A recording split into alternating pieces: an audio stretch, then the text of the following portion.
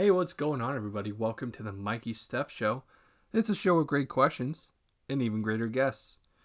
We have some very good topics to talk about today, including the latest controversy surrounding Shazam, Fury of the Gods, and big news, a big shakeup in Marvel and Disney with the firing of one of Marvel's original execs, Victoria Alonso. Plus some big news, rumors for the Patriots and the Celtics, and all going on in the WWE. So we're just gonna jump right into our first topic. Rumor for the Patriots that Lamar Jackson could come to New England, or the New England Patriots making a run to try to sign Lamar Jackson. Obviously, that would be huge. It would just be amazing to have a player like Lamar Jackson on the Patriots. I was a huge fan of him in college, and he's done well in the NFL. He's a league MVP. Um, I'm crossing my fingers here. The Patriots on paper, they do look good at their receiving core, but I still think they need a true number one receiver. I know I said last week they were, trying to trade for Arizona Cardinals wide receiver DeAndre Hopkins, and then Denver Broncos wide receiver Jerry Jeudy. Denver, is not looking to trade Jerry Jeudy, or if they were, they're asking for a lot, which is understandable given the kind of caliber of player that Jerry Jeudy is. But the Pats just need number one receiver. Then I'll feel really good about our chances going into the year, because now I'm a little skeptical, especially with Bill Belichick just signing these no-name special teamers. Like, yeah, our special teams sucked, but we also need to upgrade our offense, please. That'd be nice, but as I've said, Bill's just a senile old man and just will not. He's too stubborn in his old ways. But oh well. And then next bit of news for the Celtics. Jaylen Brown has, talked about his future with the Celtics and what his next contract will be. I believe he's signed with the Celtics until he has one more year on his contract after this year. Fully guaranteed, $28.5 million. According to NBC Sports, Kurt Halen. I apologize if I'm butchering your name. But according to his article, talks about Jaylen Brown and what the future for the Celtics will be, and Jaylen Brown comments, "I will stay where I'm needed and treated correct." He has talked a little bit about some of the racist fans in Boston, and while there's not all of them are bad, there's a certain group of people that are just kind of brutal, and that's unfortunate to hear. But I would love to have Jaylen Brown back, have him signed to another big deal, because together him and Jason Tatum are just a great pairing. They're a great 1-2 duo. Unlike what's going on in Dallas right now with Luka Doncic and Kyrie Irving. I knew that experiment was going to fail as soon as I heard that Kyrie was getting traded there. I mean, Kyrie and Luka are two top point guards, and they're both ball dominant players. So yeah, that's not a surprise that that's not working out, and nothing works out with Kyrie because he's too full of himself. Speaking of full of himself, it's actually a good segue into our WWE professional wrestling news, there was a report about CM Punk had gone on his Instagram and wanted to clarify news that had been brought up on regards to his injury and his current storyline with Jon Moxley, and basically just kind of went all for it like he usually does. CM Punk was talking about frustrations with AEW saying for him to come back even when he was injured, stuff like that, and being involved in a story with Jon Moxley that would kind of be sort of like a Rocky 3 kind of feel, and CM Punk had never seen any of the Rocky films and thought it was kind of a terrible idea. I just don't know if this guy can be... Why would you want to sign this guy? It's clear as day he just needs to be healed. He's got a lot of injuries going on. He clearly has a temper. So, this guy just needs to... He needs to figure it out what's going on. It's really kind of... I feel bad for him. I do, because he's dealt with all these injuries, and he's just had bad leadership from AEW and Tony Khan, who I think has done really a terrible job with that whole CM Punk situation, and what happened last year when CM Punk at a post-show press conference taking shots at some of the AEW superstars, and we haven't heard from Punk since. So I don't know what's going on there. Yeah, I don't have much more to say on that. But for WWE,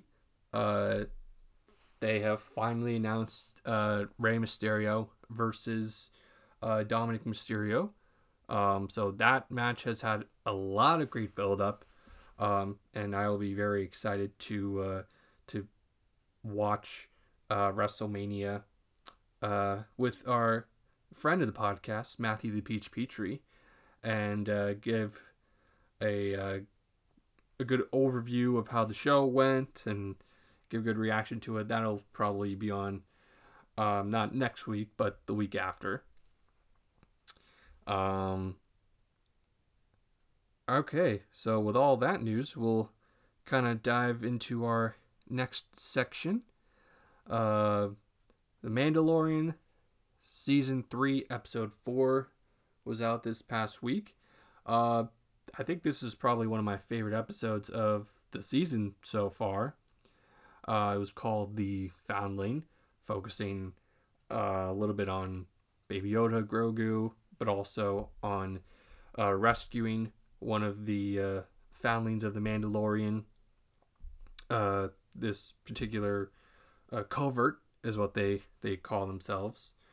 And there's a major cameo in this episode from Ahmed Best, who plays the Jedi Master Kelleran Beck.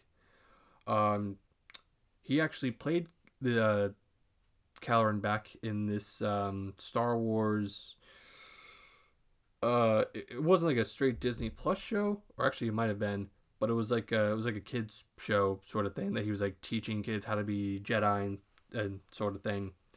But Ahmed Best also played Jar Jar Binks in the prequel trilogy, and a lot of people hated his character and really just caused him to be super depressed, and the guy almost took his own life. But thankfully not. Thankfully he didn't do that, and he was able to get a second chance at being a really awesome character in Star Wars, and Jedi Master Kelleran Beck being the one to save Baby Yoda and Grogu, from Order 66 and everything going on there. So huge deal for that character. I hope he continues on, and I'm excited for this back half of the season for the Mandalorian. I'm really starting to. I thought episodes 1 through 4. It's really kind of taken me a while to kind of get back into the Mandalorian feel of things. But now I could say we're definitely back in it and excited for the back half of the season. In our next show review, we have Ted Lasso season 3, episode 2. Also an improvement over the premiere episode, I thought. Great performances from Ted Lasso himself, Jason Sudeikis. A great performance from Roy Kent, Brett Goldstein, who also, in case you didn't know, plays Hercules in the MCU, or hopefully will again soon. But yeah, another great episode there. The show is got a really good story going right now. A lot of great heart behind it. Seems like it's going in a really good direction. And excited to watch more. Okay, now we're on to our last two topics, which honestly might be the two most interesting topics of the entire show. So we're going to give our Shazam Fury of the Gods review. Spoilers for those who haven't seen it, but if you're also waiting until it comes out on digital and HBO Max, I would just do that. The film itself is truly a box office flop. I think that has to do with just the marketing of the movie and everything else. But that being said, I really did enjoy Shazam Fury of the Gods. I think it's a really fun, entertaining, action-packed superhero story with great performances from Rachel Zegler, Lucy Liu, Helen Mirren, Jack Dylan Grazer, and Zach Levi too. All those guys did really well. I really enjoyed the story of the Daughters of Atlas, and just kind of the whole kind of Greek mythology there set within the DC universe. Is the film perfect? No, is definitely. I say it's very much a family film. There are a lot of jokes that are very focused towards kids, and also doesn't really have the heart or the family aspect that the first one did. And I really liked the first one a lot. But I think what's more interesting about this film is what is happening, off screen, particularly with everything from the film not doing well commercially, not making enough money at the box office, issues between Zachary Levi and The Rock who plays Black Adam, because Black Adam and Shazam they're very much linked together in the DC universe, and The Rock didn't allow Black Adam characters to cameo in Shazam, and also didn't want to be in the first Shazam, just based on his own ego, and thought it would be better if Shazam wasn't. And that, because of that egotistical answer, it very much kind of ruined both franchises. And look, I am a fan of The Rock. I really am. But it definitely upsets me that um, he essentially kind of derailed both franchises. Um, and then you have Zachary Levi quoting, or not quoting, but posting a story from the Wrap, posted from an article from the Wrap.com on his Instagram, talking about, The Rock not allowing um, what I had just said with the Black Adam characters not being in Shazam and vice versa. And he literally goes, "The truth shall set you free." Um, and then really begins to talk about everything with the film. He actually goes on his Instagram, does like an Instagram live, Zachary Levi does, and basically just talks to the fans about why you should see this movie, what's been going on. And I think the more that Zachary Levi, comments to fans and does all this stuff, it hurts his chances for potentially playing Shazam in the future. I think the character of Shazam could continue in the new DC universe, but I have trouble thinking that it's going to be Zachary Levi. And I also don't think that The Rock is going to be Black Adam again. I know for sure, like, that's just not going to happen. And honestly, I really hope it doesn't happen, because of how he kind of screwed Shazam and his own film. Um, but speaking of getting screwed over, there was a wild report from Variety that Victoria Alonso, who was a executive at Marvel Studios,